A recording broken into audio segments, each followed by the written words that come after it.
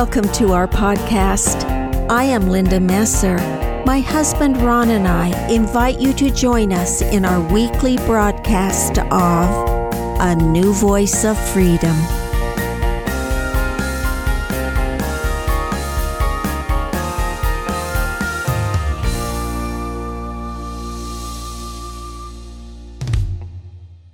Welcome to Season 4 of A New Voice of Freedom, written by Ronald Keith Messer. This podcast is part of a series we call Poet's Corner, an appendage to a series of books written under the banner In Defense of Christianity. This segment is from Edmund Spenser's The Faerie Queen, Book 1, Canto 10, Part 2, Episode 29. Podcast 173 is entitled The Price of Repentance in the House of Holiness. In last week's episode, Una brings the Redcross Knight to the House of Holiness to heal him.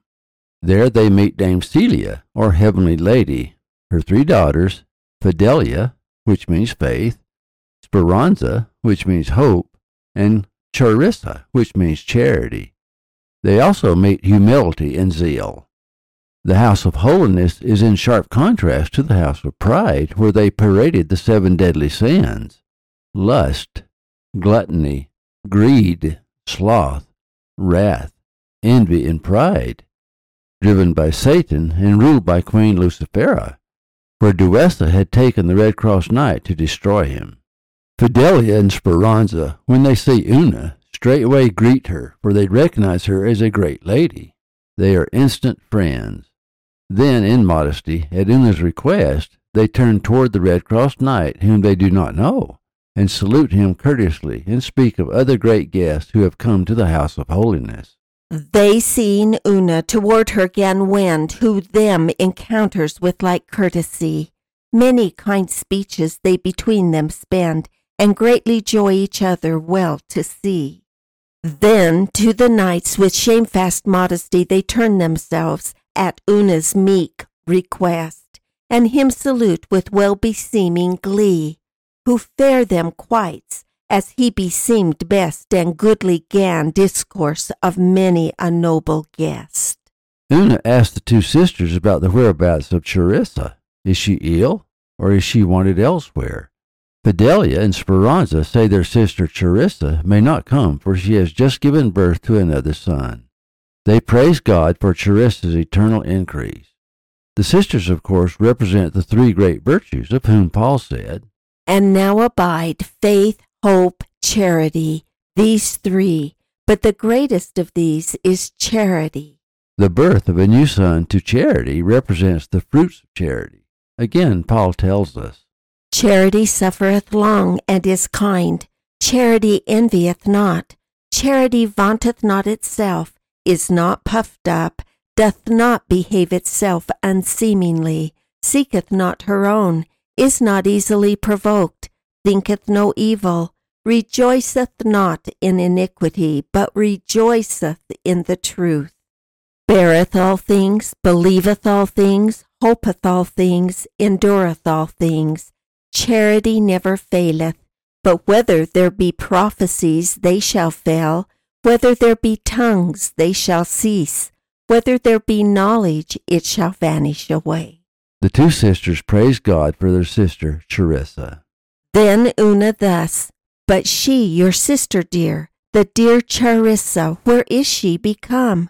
Or wants she health, or busy is elsewhere? Ah, no, said they, but forth she may not come. For she of late is lightened of her womb, and hath increased the world with 1 son more, that her to see would be but troublesome. Indeed, quoth she, that should be trouble sore, but thanked be to God, and her increase so evermore. Celia, also known as Heavenly Lady, recognizing that the Redcross Knight was exhausted, called a groom whose name was Obedience to lead him to his room. The Redcross Knight took off his powerful armor and fell fast asleep. The irony is clear. Twice before, when the Redcross Knight took off his armor, he was severely vulnerable to temptation and danger. One, he fell in sinful dalliance with Duessa, causing him to lose his virtue. And two, he was beaten in battle by the giant Orgoglio, who put him in his dungeon to starve. Here, however, the Redcross Knight is safe in the House of Holiness. In fact, in the House of Holiness he must remove his battle armor, and submit himself entirely to the will of all the virtues. Then said the aged Celia, Dear dame, and you, good sir, I wot that of your toil and labours long, through which ye hither came, ye both forwearied be. Therefore a while I rede you rest, and to your bowers recoil. Then called she a groom, that forth him led into a goodly lodge, and gan despoil of puissant arms, and laid in easy bed. His name was meek obedience, rightfully aired. After both Una and the Redcross Knight had rested, they were fed. Una then asked Fidelia to take her knight into her schoolhouse, where he could be taught wisdom from her divine words. Fidelia granted her request, and taught the Redcross Knight the laws of the celestial kingdom, or kingdom of heaven. She opened his eyes to greater light. Now when their weary limbs with kindly rest and bodies were refreshed with due repast, fair Una gan Fidelia's fair request, to have her knight into her schoolhouse placed, that of her heavenly learning he might taste and hear the wisdom of her words divine. She granted, and that night so much agrassed that she him taught celestial discipline, and opened his dull eyes, that light mote in them shine. No one could read the sacred book but Fidelia. In other words, without faith one cannot understand the Scriptures. She taught the Redcross Knight everything. She preached from the heavenly documents, doctrines that the natural man could never understand. She taught of grace, justice, and free will. The Redcross Knight was astonished at her teachings.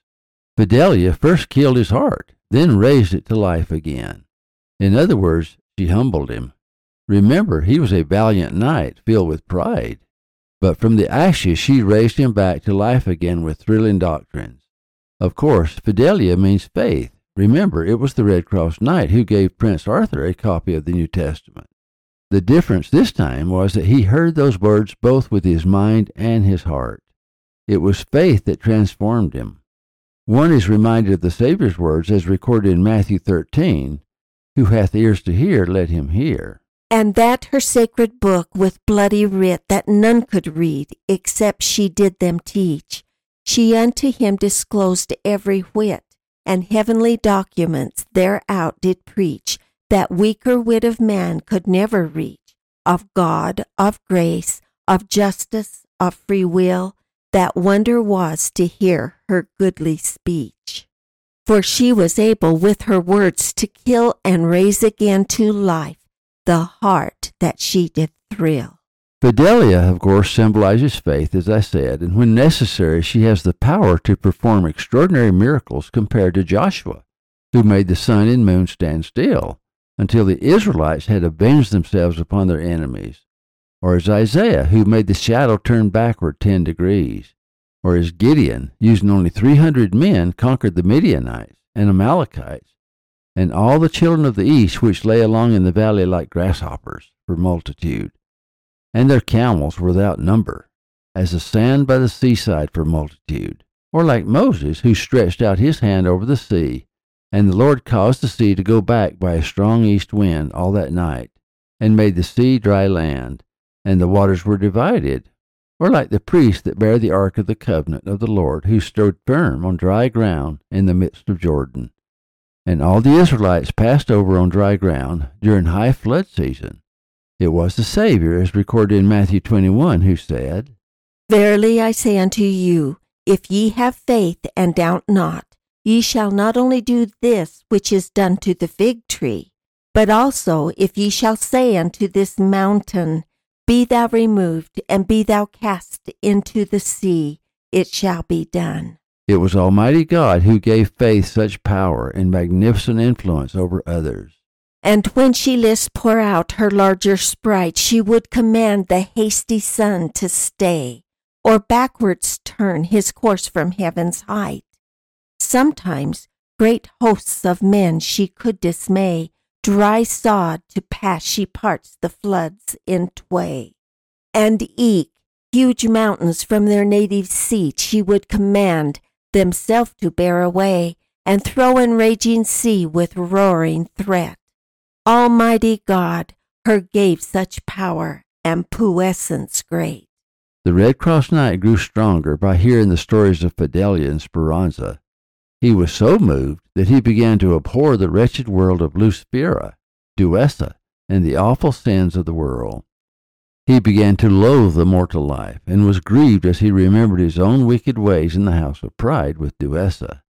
His conscience was pricked with anguish of his sins, and he desired to end his life, so strong was the dart of sinful guilt and the dismay of his soul. The faithful knight now grew in little space by hearing her, and by her sister's lore, to such perfection of all heavenly grace, that wretched world he gan for to abhor, and mortal life gan loath as thing forlore.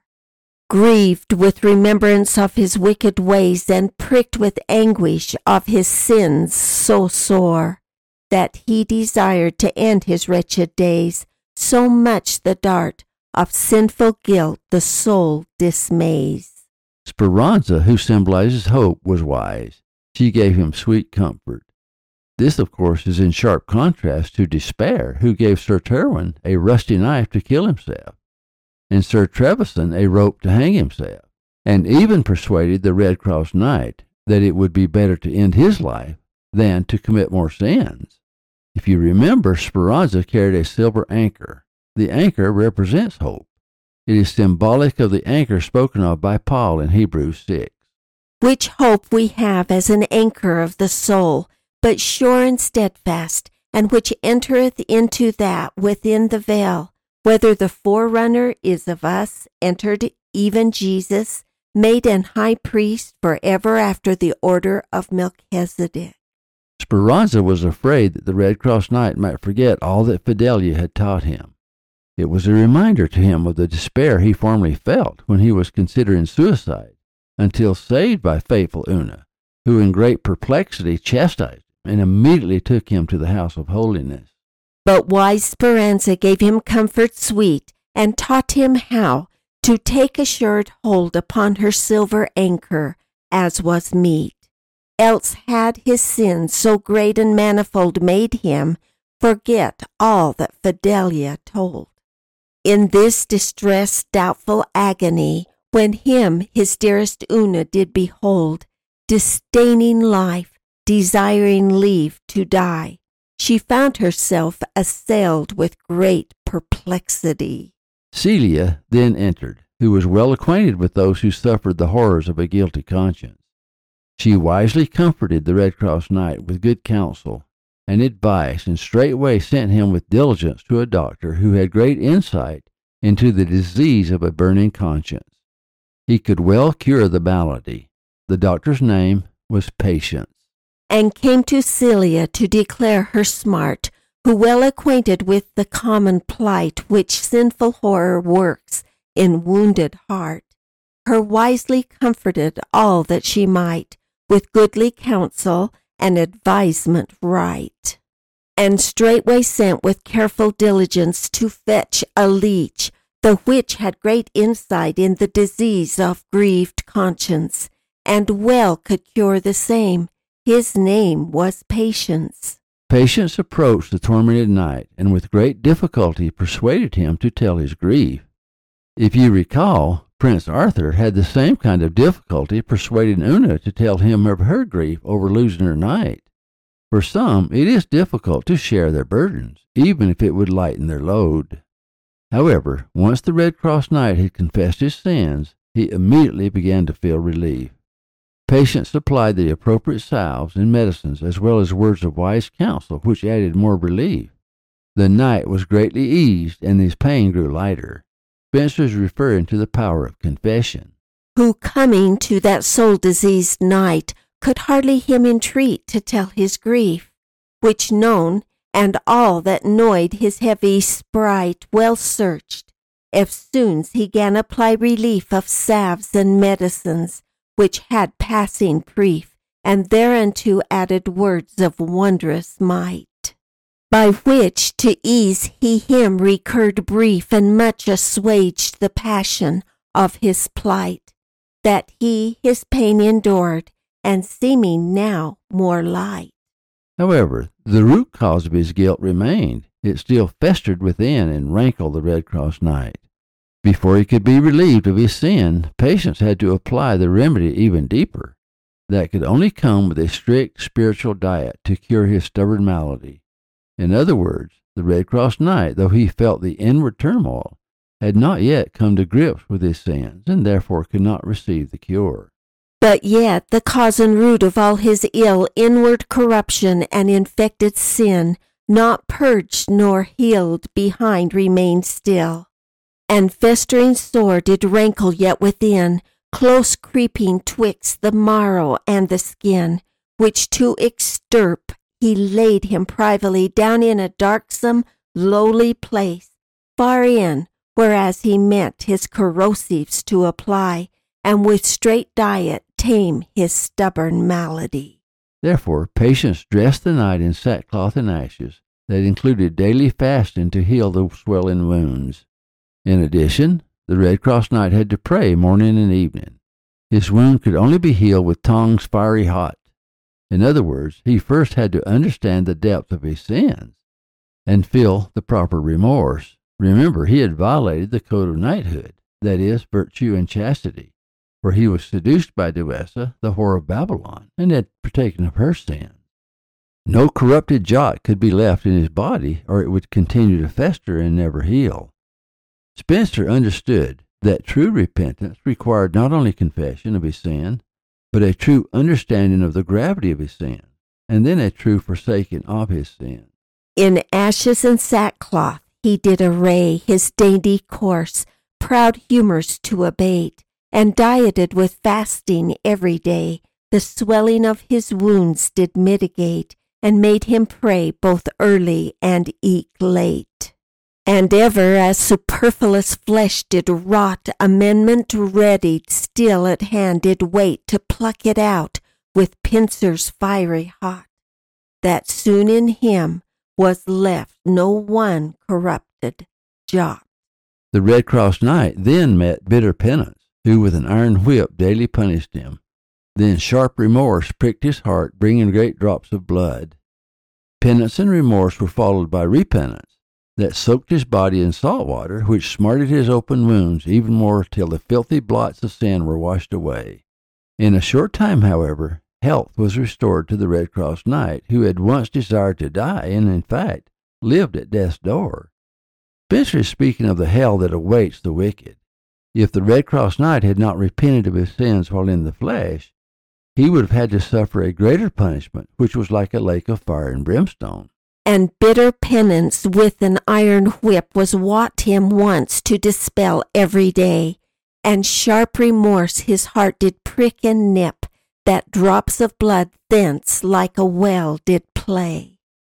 And sad repentance used to embay his body in salt water, smarting sore, the filthy blots of sin to wash away.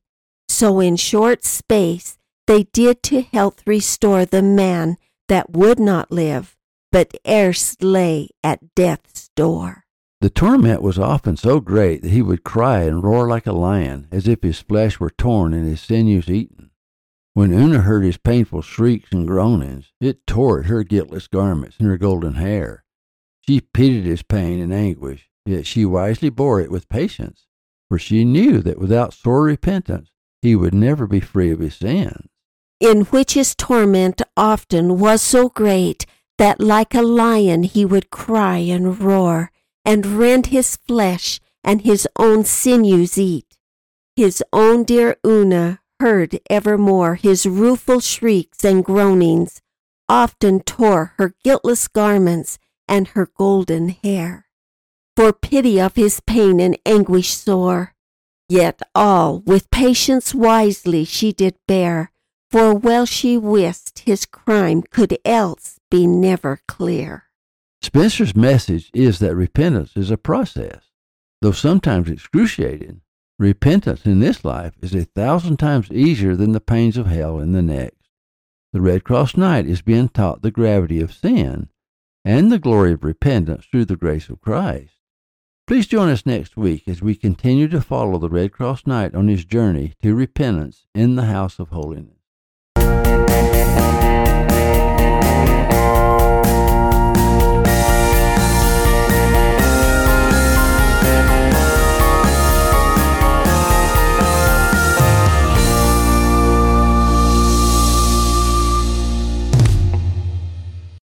Thank you for listening. Watch for our next podcast.